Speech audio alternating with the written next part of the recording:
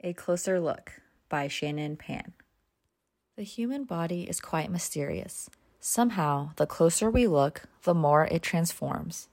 Into a garden, wispy branches of bronchioles that swell and rustle with each breath in, sending precious oxygen to the lungs. Layered rings of lamellae burrowed inside bone that grow outwardly like the rings of a tree, helping the body stand tall. Into outer space, the craters of the moon disguised as nuclear pores surrounding a nucleus, the brightest object in our night sky, also a home to our genetic material. A distant galaxy of microtubules stained bright green, not static but constantly teeming with movement, like constellations twinkling brightly in the sky. Into the ocean floor, axonemes, or anemones, of cilia sway back and forth lazily, flowing and lulling and pushing along anything that ventures near.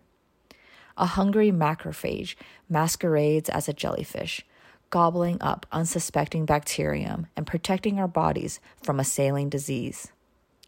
Each part of our body, no matter how microscopic or seemingly invisible, is an ecosystem that functions harmoniously and intricately with its surrounding environment.